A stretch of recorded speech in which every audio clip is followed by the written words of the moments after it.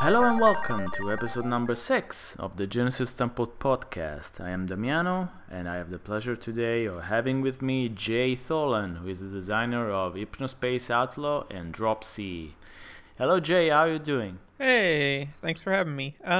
Doing pretty good. It's a normal summer day. Just put my son down to sleep for the night. Oh, well, that's a shame. I thought we would be having a sort of feature by Baby Tholen sort of appearance. He may be dreaming. You may hear him wake up and yell or something for a minute, but it's like a jump scare, a baby screaming.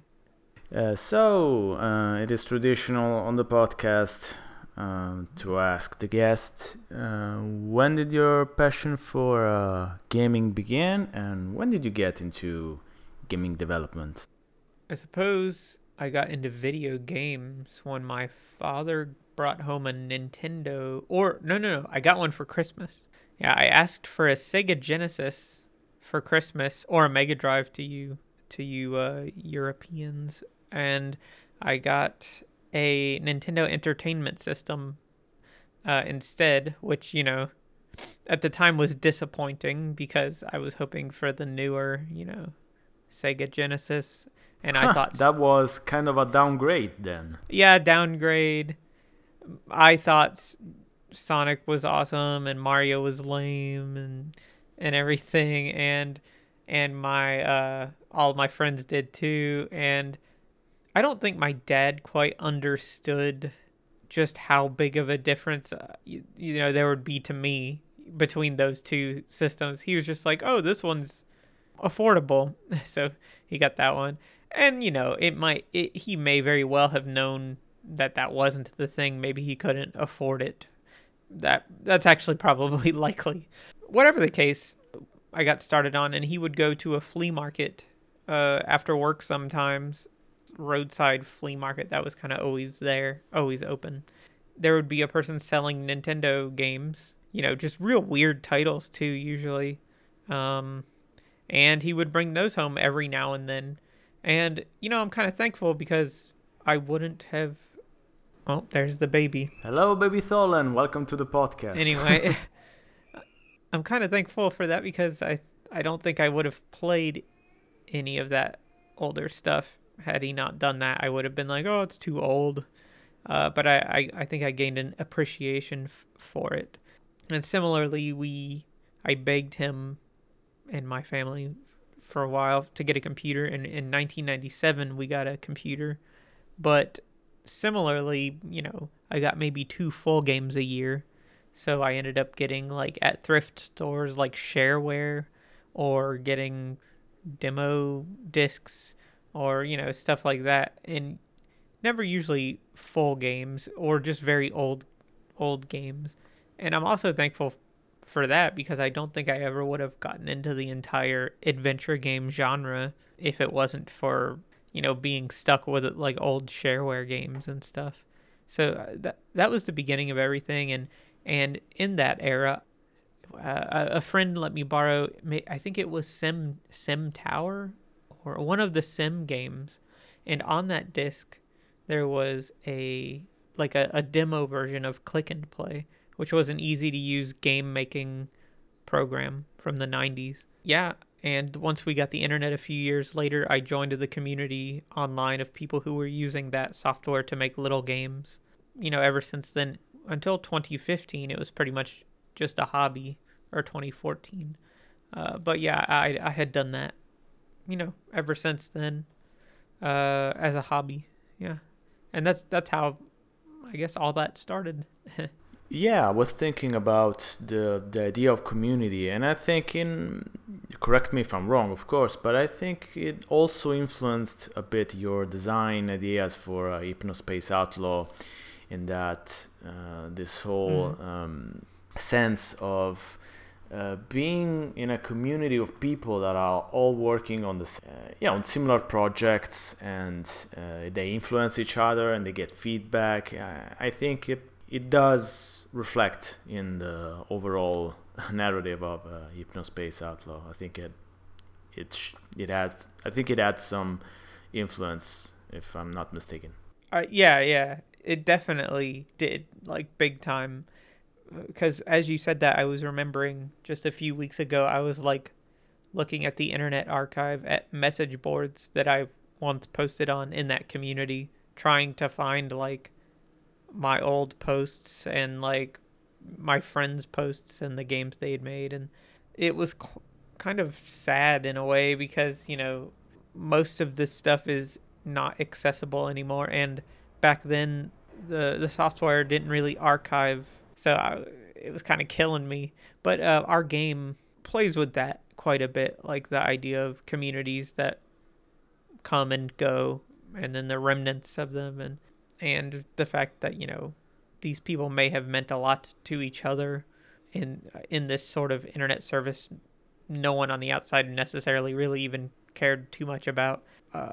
All the history of that and these people's memories, you know, you think you're putting all of these things online and you kind of think they'll be there forever, and like maybe in the back of your mind, but they just they evaporate.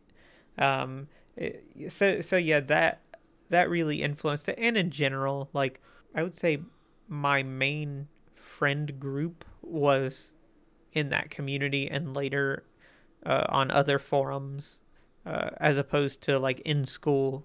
Like I think my best friends were always online and not in school or in real life. So it also had maybe informed like some of how I planned the characters in that way, and like maybe how you present yourself and the things that you choose to hide from people online, or the things you're not good at that you kind of try to mask, especially when you're very young in a community like this. You want to be respected a little bit and you want people to like you.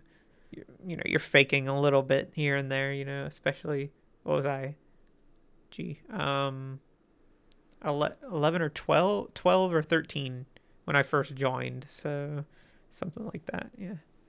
Yeah, and one of the first communities that I actually joined on the internet was on IRC, the Internet Relay Chat, back in late 90s, I think 96 or 97, Right. which Yep. was a community about emulation, video game emulation. So that was, of course, when I learned, you know, the whole playing the Genesis games, the Mega Drive games, the Nintendo games, and all of that.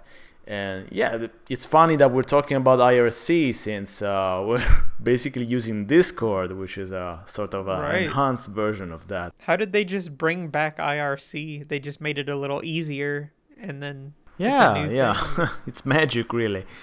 Yeah. And it's strange to think that some Yeah. of my oldest friends, some of the oldest people that I'm still in contact with, actually came from that IRC era.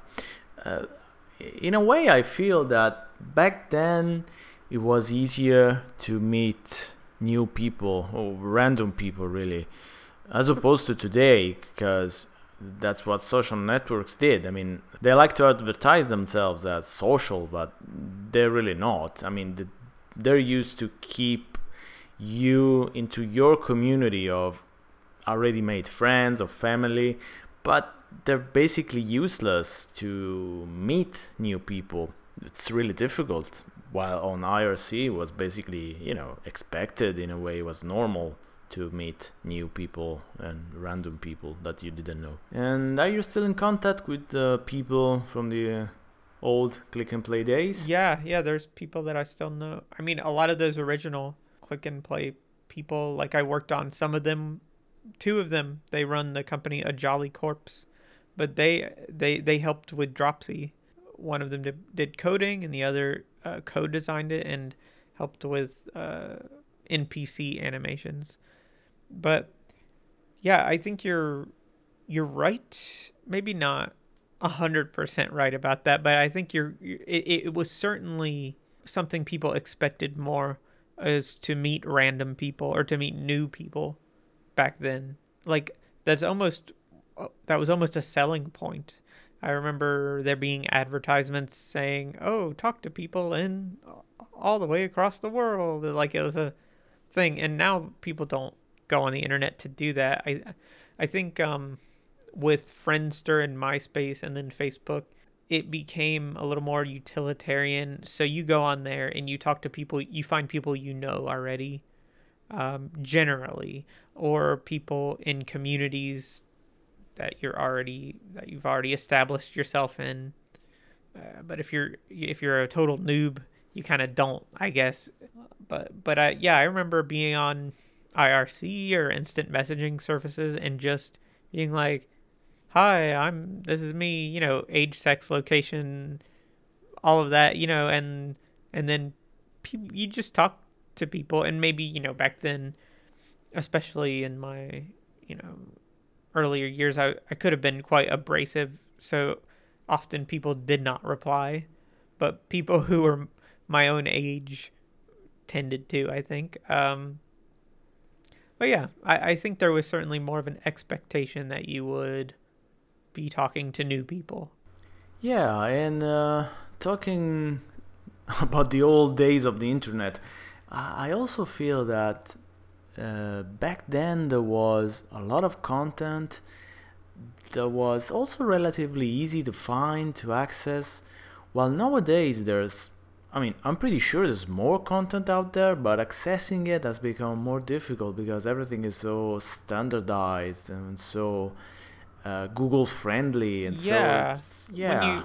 especially when you search for something, it's a battle to find actual useful information because a lot of the links are just those like full of advertisements, and you have to scroll to get to the heart of what they're saying, and then it's clearly not even a thing someone cared about. It's just like if I search the top 10 best, or if I search the best or most useful pieces of image editing software, you don't really find much useful, and I suspect a lot of these are even automated, or but even beyond that, like I think you're right. There's an artist and professor named Olia Leolina. Are you familiar?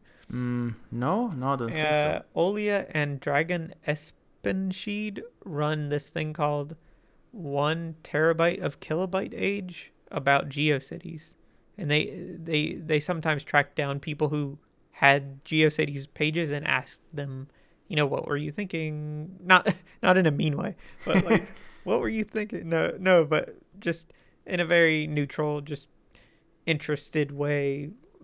Can you explain your page? What was the story behind it? It's pretty interesting.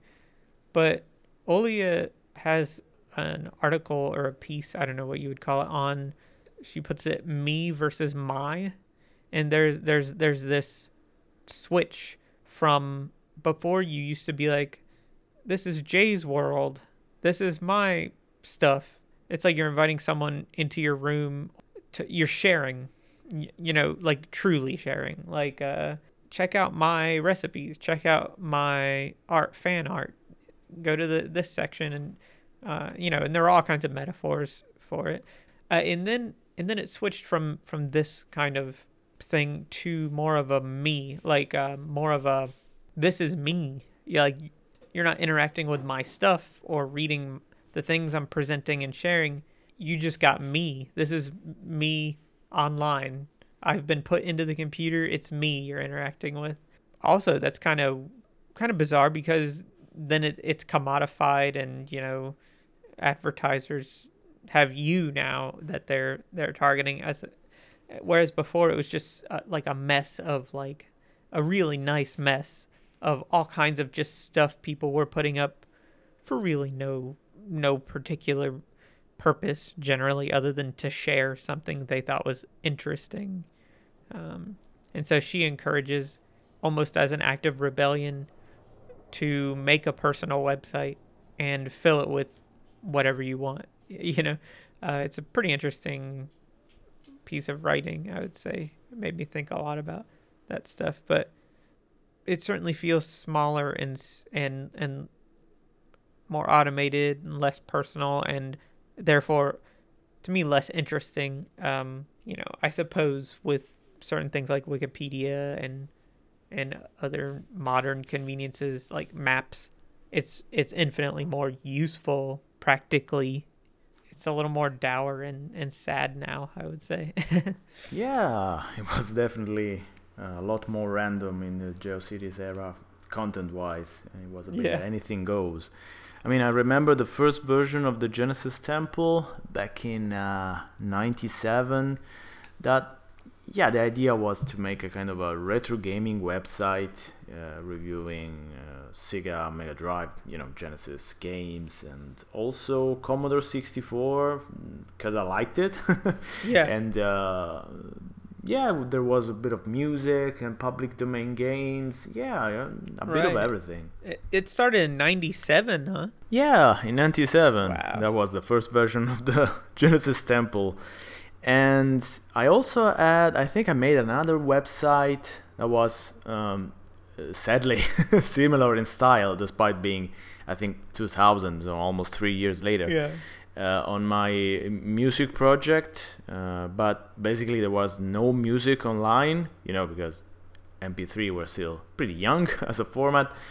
And yeah, so basically it was a poetry website. Is it still up? No, it's not Oh. online anymore. I mean, neither the band website, because I think no one visited it, and neither the Genesis Temple from 1997. But it's kind of archived. But I still have the files, so yeah, I can put it back online anytime. What you said struck me, or you said in 97 you were talking about retro games, and I imagine they were from the late 80s or early 90s. And like now, what was 7 or 8 years ago? Was 2012.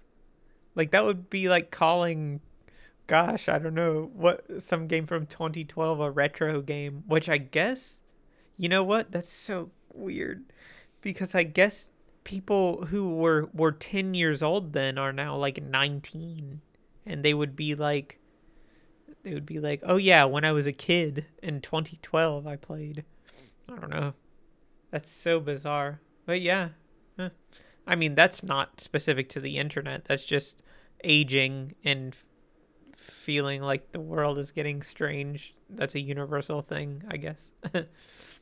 It is also true that games from 8 or 7 years ago now don't look that much different from games of today. I mean, Right. 7 or 8 years ago, basically we already had almost a PlayStation 4, I think. And yeah, games on PlayStation 4 still look, pretty much current, I think. They don't look that old, at least to to my eyes. Yeah, it doesn't. I wonder if younger people have more of a sense, like maybe they see it as more, as older looking, and we don't notice it as much. I don't know. Maybe. Yeah, but I also think that today there is no big generational gap between the various consoles. I mean, if you think back to the Super Nintendo as opposed to the Nintendo, I mean, the difference is huge. Yeah. I mean, Donkey Kong Country compared to Super Mario Bros. 3 is another world. And also, I mean, thinking back to my reviewing experience, in '97, even a game from 1995 felt, already kind of old. I think. That was a pivotal time, I suppose. I guess starting maybe 97 with Quake, Unreal, and all of that more polygonal stuff. It did feel like you were a decade ahead. Half-Life felt so different from something that would have come out in 1992 or 3. Going back to the community project, because on Hypnospace Outlaw, you asked a lot of people on Twitter to contribute images, music, and stuff. Will you do the same thing for your future project, or are you planning on something different? For the project we're working on now, which is, I guess you could call it maybe a successor or something. I'm not announcing anything, but it's another project that has similarities to Hypnospace. I guess I'll be doing a little less of it, mostly because there was so much stuff and I had so poorly kept track of the names.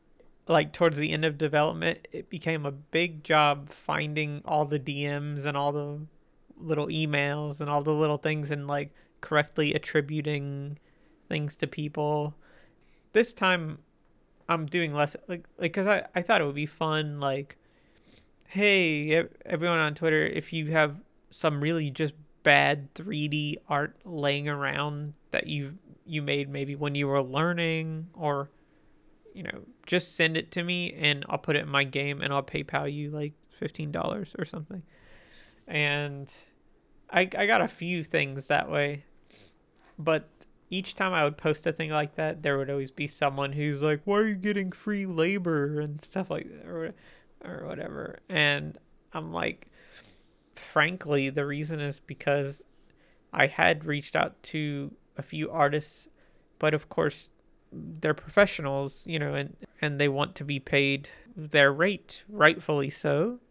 And I'm having them make awful, like, bad art for this that I could just do myself because I suck. Because at the time I was very new at 3D stuff. So then I thought, it might be fun if people just have stuff laying around their hard drive and I can throw it in the game.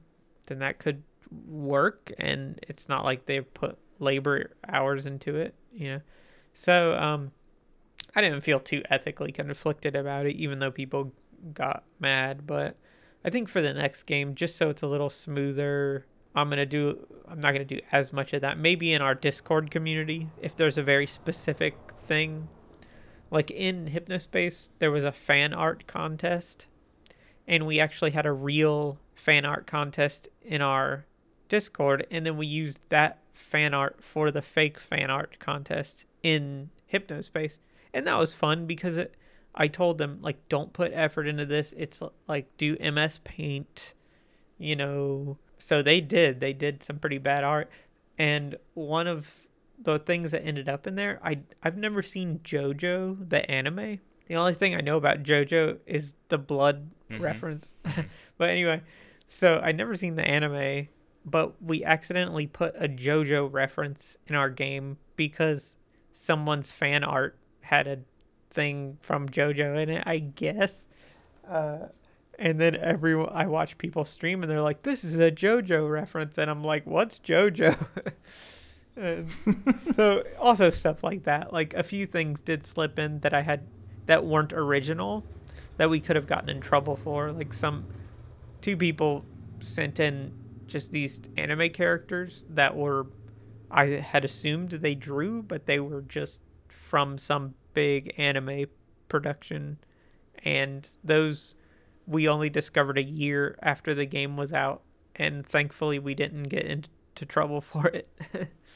So yeah, we have then a couple of huge news on the podcast. I mean, one is how did the JoJo reference end up in Hypnospace Outlaw, and the other is Jay Tholen announces a sequel to Hypnospace Outlaw. Hear all about it. This time we are still collaborating, but it's more organized and more like I just go to people and say, "Hey, do you want to do this one specific thing for the game?" For the project we're working on, like we're being a little more organized about it and just talking directly to people, maybe people who enjoyed and understood the first game too, so they kind of get the vibe, So and they know approximately how their stuff will be used. That was the thing with Hypnospace 2 is there were some people who video games were just not something on their radar, and our game was extra difficult to explain just what this is. And I think they weren't mean to me or they weren't angry, but I think they weren't entirely happy with how their work was presented in the game, because it made it look a little more amateurish and a little like from the 90s internet. I added dithering to the images or degraded the quality of the audio a little bit, so it had that tinny like MP3 low bitrate MP3 sound. And so this time it's nice because, this time for this unannounced, who knows what could this be? I don't know.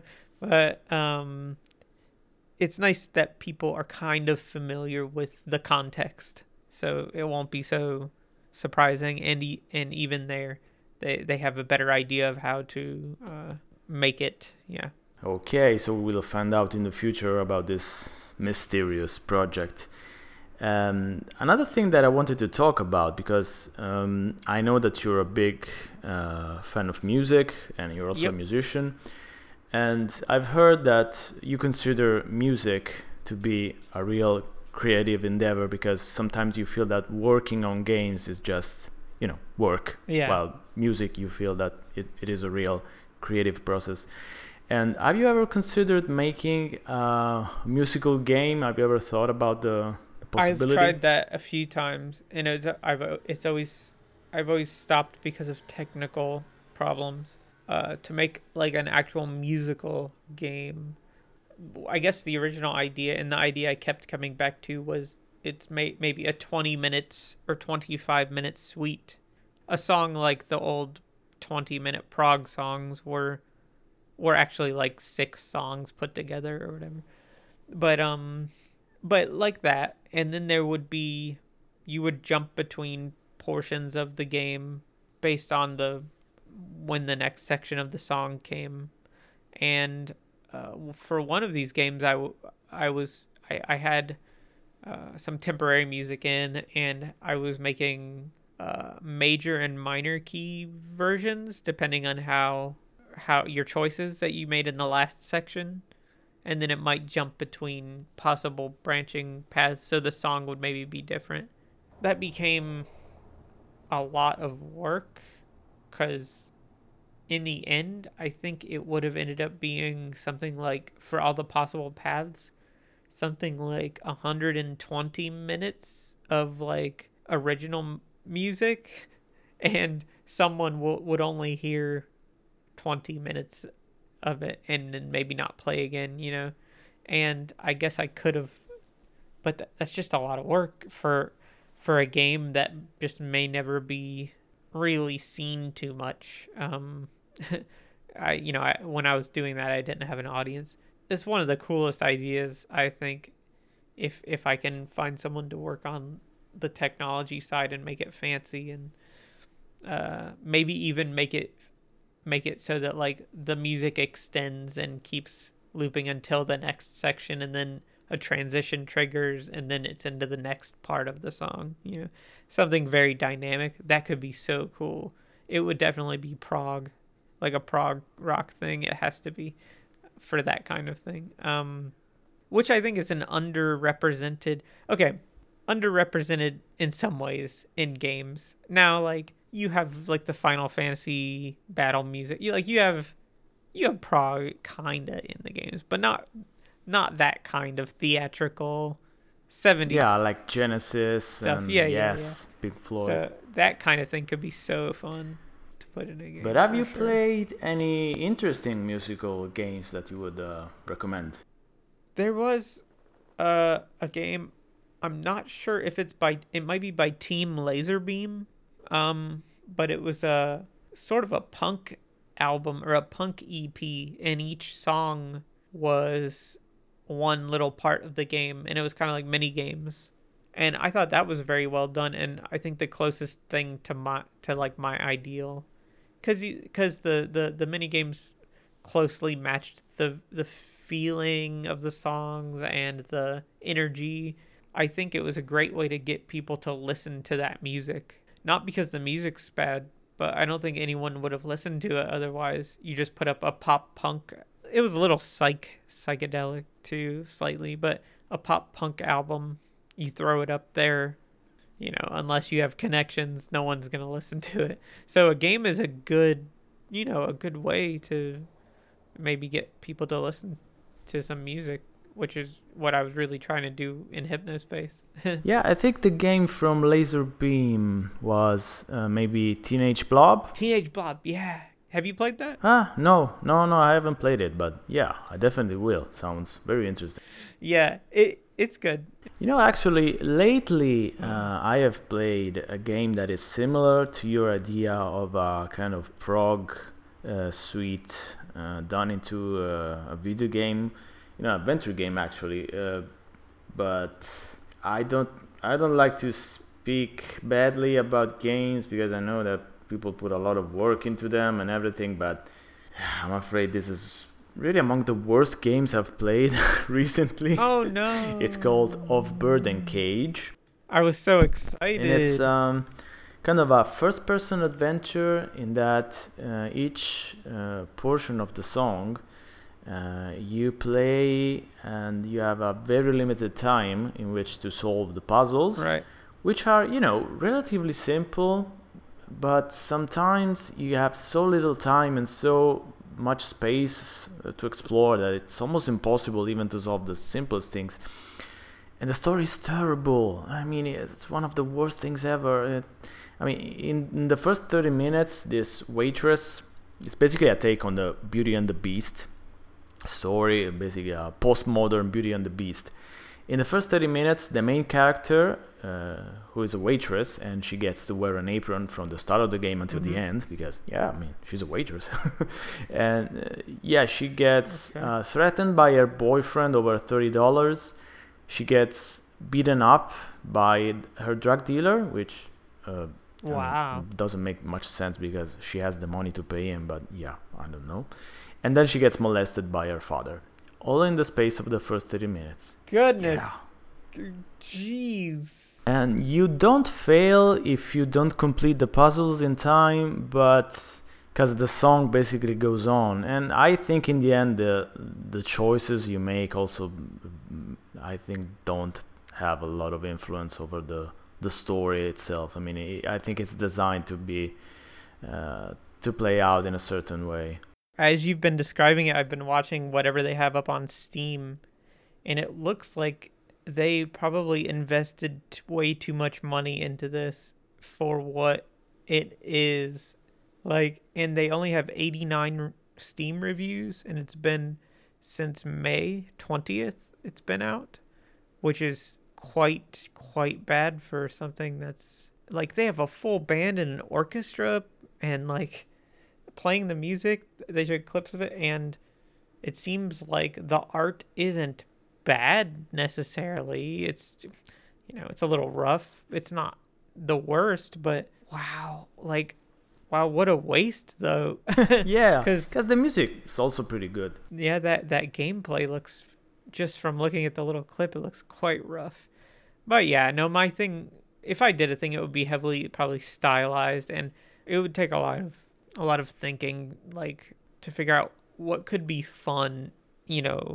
I would think you would need, for it to actually be to work, I think you need to program a way for the music to keep looping, and maybe like there's little variations of the synths slightly change a little on the next loop, or like it randomizes like which rhythm guitar track, so it doesn't sound like it's just repeating the same thing over and over, but until it's ready to trigger the next section of song or something, like it becomes background music maybe. I don't know. Yeah, that's interesting.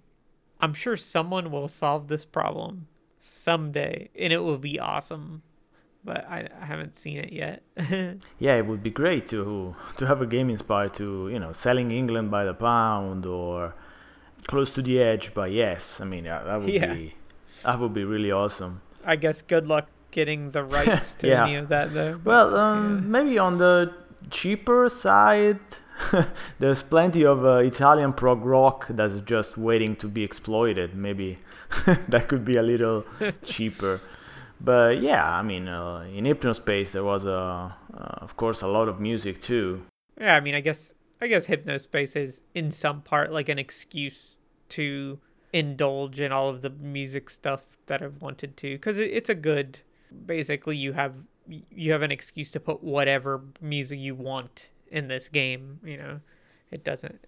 You can put any style you want, or make up a style.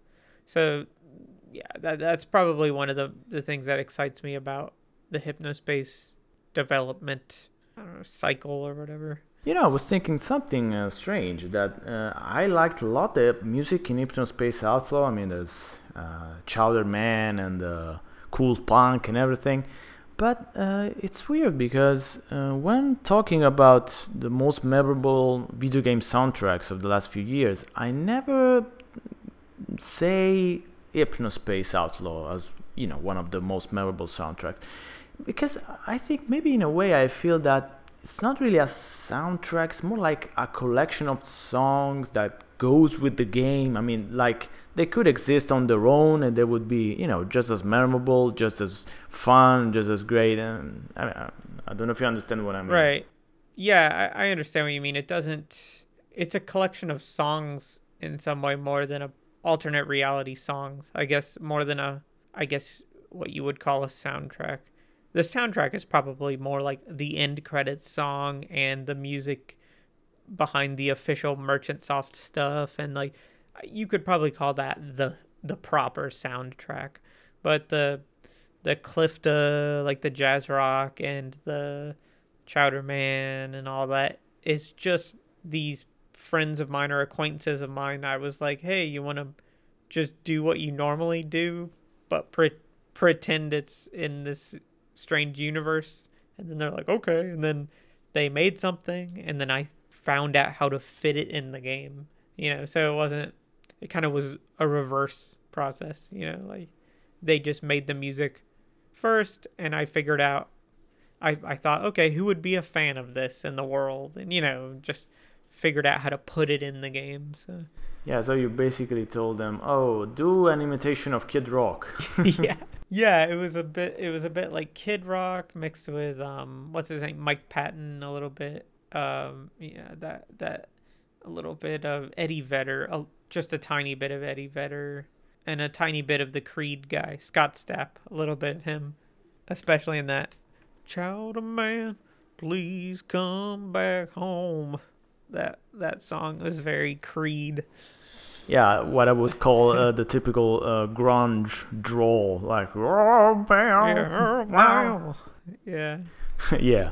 And speaking of Creed, there's something that I wanted to ask you about religion, because I know you're a religious guy. Nice segue with Creed. That's amazing. And yeah, you're a follower of Jesus, as you say. And I was wondering, where would you say that your belief, your faith, influenced your writing and your video game design experience overall? Probably, and of course, this isn't unique to Christianity, but I guess how I think we should write characters. I think it's a pretty offensive, maybe blasphemous thing to not acknowledge that people are very valuable, and like even if they believe the wrong things or believe harmful things, or like you can't know what led them to the point that they are at right now. Like, but I think it's very important to acknowledge, even if this is like the worst person in the world, like they're not beyond some kind of redemption, and they're very valuable, and also like probably extremely interesting, even if they don't seem interesting on the outside. I think everyone is like super interesting, like in their inner life. Even like maybe even the most boring person you can think of probably has some extremely interesting thing about them that you could probably get to know. And of course, like I said, that's not unique to the Christian ideology, but it's important to me because of what I believe about how God ordered things. But the other part of that is you may have noticed that sometimes it's a little critical, or seems a little critical, of Christianity, or in part it's also a way to vent maybe some frustrations with how people who are in the church behave, or maybe not individuals but groups in the church behave, and how they interpret the gospel, and how they treat others. And so in a way, some of these characters in here, like for example the pastor in the open-eyed in the conspiracy theory zone, he kind of is pulled from a few pastors I knew growing up, warning about Pokemon and about how Star Wars is satanic. Like if you turn Yoda's head upside down, it's a pentagram, or I don't know, Baphomet or something like that. So, and that kind of thing I felt like did a big disservice to Jesus's example and message and what he did, and in my opinion continues to do. But I think that kind of thing, warning about rock and roll, and while ignoring the poor and the or even worse, like saying that poor people deserve where they're at because of what they've done in their life or something like that. It's also a little bit like me in some way, and I'm not trying to trash, those people are also valuable, but Yeah, basically you're saying that these pastors should try harder. Yeah, maybe. But yeah, I guess just trying to be in some way a visible Christian who, in some way, attempting to very fairly portray people, and I also think there's something to be said for religion in video games. It's usually pretty cartoony. Either they're very evil, or they're very, very superstitious and fearful a lot.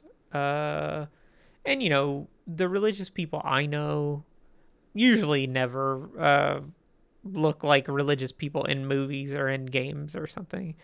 So I thought it would be important to, like, write accurate religious people. Like, there's Sandy in Good Time Valley, and she's a pretty average, from what I've experienced, like evangelical, like Christian lady who might slightly lean conservative, but is generally, in her everyday practice of her life, is generally quite a good person, even though, the world that she has grown up in has told her like certain political views are right or whatever. Like, she's, a chill, reasonable person, So just having some normal mundanity, normal people who are religious, I thought was a good idea.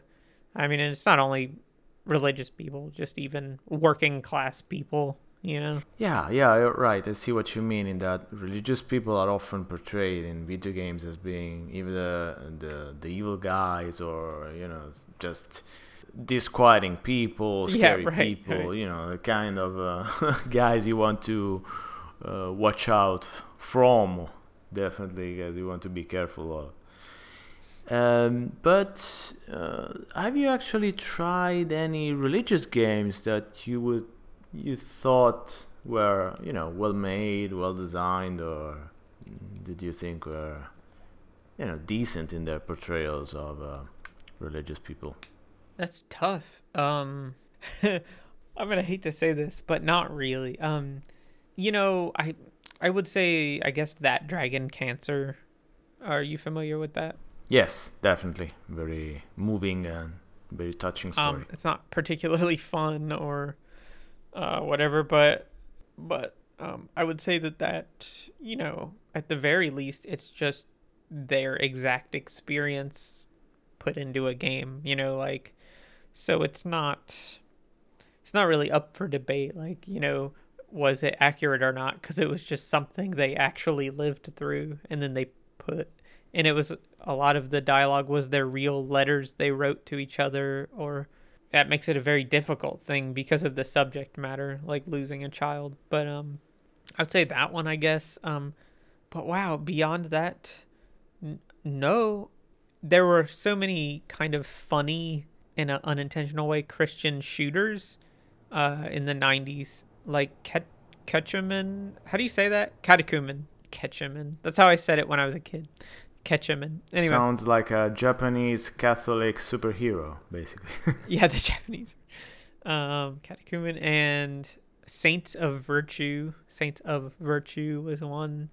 And in Hypnospace, we kind of, you might remember, picked on that a little bit. There was a game called Chosen Anointed that looked like a build engine game, and it was a fake Christian game. I started working on that, and I think I'm going to keep working on it in Unity. It's just a very cheesy, like, Christian first-person shooter. Everything is like very on the nose, clear metaphor, like for greed is like, I don't know, a guy with money throws money at you. I don't know, that kind of very clear thing. I was thinking it would be fun to do like a level like about the war on Christmas or something like that. And they're trying to take Christ out of Christmas. Like there's so many fun ideas you could do with that kind of theme. But have you played the classic, the incredible Captain Bible Catholic game? No, but I read a thread. Was it Foon or someone on Twitter made a thread about it? And I read that, and it looks. I don't think I'll ever try to play it. But it's I have to praise the effort that they put into it, I guess. Yeah, it's an incredible game for sure. You have Captain Bible, who is called by Bible Corps to go into the city to solve all these problems with the citizens who are trapped in sort of lies and sins. He got to use the sword of the spirit and the shield of faith, all this incredible stuff. Yeah, it's really something. It has to be seen to be believed. Maybe that should be the first person shooter. Maybe I can just license the name. Maybe it's just some random company has it. I'll just have to find Captain Bible. We'll see. That would be fun. I loved like the weird enemy design, like the close-ups of their faces and stuff. It's so odd. It's really psychedelic and weird. Yeah.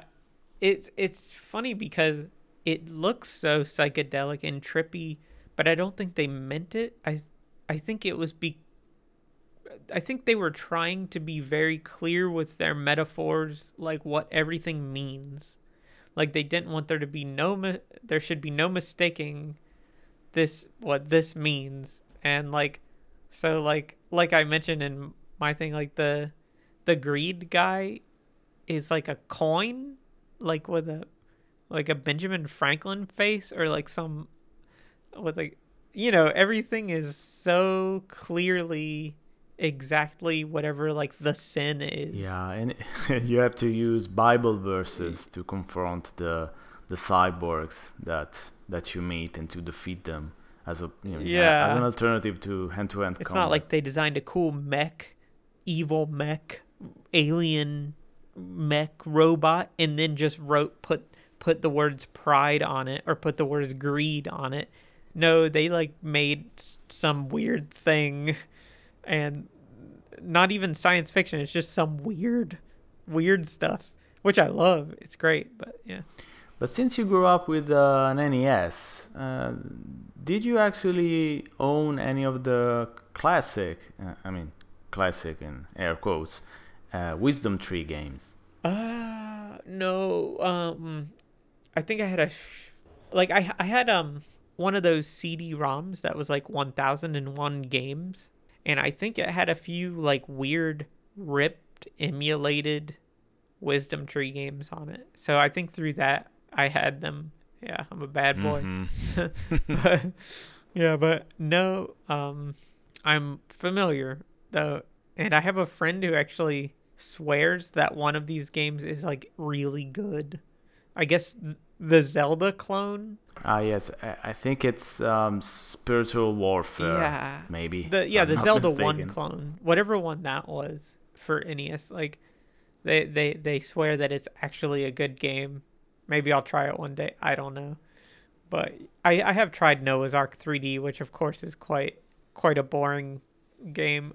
Yeah, Super Noah's Ark 3D or Super 3D Noah's Ark is that game which I never understood if that story, that ID Software lent to Wisdom Tree the Wolfenstein 3D engine because they wanted to get revenge on Nintendo. I don't know if that story was true or just hearsay, but yeah, that's apparently what happened. And you go around as Noah shooting shooting fruit at animals to make them go to sleep, to put them on the ark. Yeah, very weird idea, but yeah, kind of a boring game, I think. Yeah, I guess back in the day, if you're a kid who's not allowed to play Doom and that's what you have instead, I think it's definitely gonna be disappointing. Yeah, so the last thing that I wanted to talk to Jay about was, which is something that happened recently, but it's going to be, quite, I think, old news by the time the podcast goes online, which is the whole 10-cent incident that actually got resolved today. as we speak, it got a happy ending, but yeah, I mean, I was surprised because it got solved pretty quickly. It was quite nice. Yeah. So the short of it for listeners is, they named a skin Hypnospace Diva, and the colors had some resemblance to the key art in our game. And what had happened is an artist, I suppose from the Korean studio, because they have a few studios in different places, an artist designed the skin, and the original name is Golden Diva. And then for when it got to the localization team, one of the people on the team thought, oh, that looks like Hypnospace for some reason, I guess because the colors, and then named it Hypnospace Diva. And I just thought they felt like they were making a cute reference, or whatever, but didn't think about the fact that, you wouldn't name something Sonic the Hedgehog Diva, and then if you don't have a deal with the Sonic people, but I guess I'm an indie game, and you just, maybe I would find it flattering or something, or they just didn't think at all about it. But whatever the case, released a Hypnospace skin, and they quickly found out what had happened within 24 hours and told me, which is how I know. And the QA just didn't catch it. QA didn't know my game existed. And then, so they're going to rename it, which is nice. Which is just what I wanted, to rename it. I have a small number of people messaging me or, sending me Twitter tweets saying I should go after them. But I really don't think... First of all, I would lose because they're extremely wealthy and I would be probably on their turf. And also, I don't want to spend time messing with that. What a waste of time. It's boring. I just want to work on fun stuff that I like to do. So, no thanks. Yeah, I understand what you mean, and I agree. I mean, getting tangled into copyright issues with a Chinese company sounds, pretty much difficult issue to solve and to come out, as a winner. Yeah, I have no idea anything about that, and even if we were certain to win or something, I still don't think I would want to spend so much of my life doing that. Ugh. Yeah. Yeah, but at least there were many people defending your game. Maybe something of a bit of a free publicity. Maybe you got out of it. Maybe in the end it was kind of worth it. Yeah, I mean it was some publicity. That's fine. Okay, let me change what I said. If we were certain to win, and it was like $10 million, okay, maybe I would do something about it, but nah, it's not worth it. All right, I think our time with Jay is up, and I thank him for his time, and of course I look forward to play anything that he releases in the future, or maybe anything that he's maybe working on at the moment. That I might be possibly working on. Yeah, thank you. Right, Jay. Thanks again for the chat, and hope to have you back on the podcast sometime soon. Well, thank you for having me. It's been a nice conversation.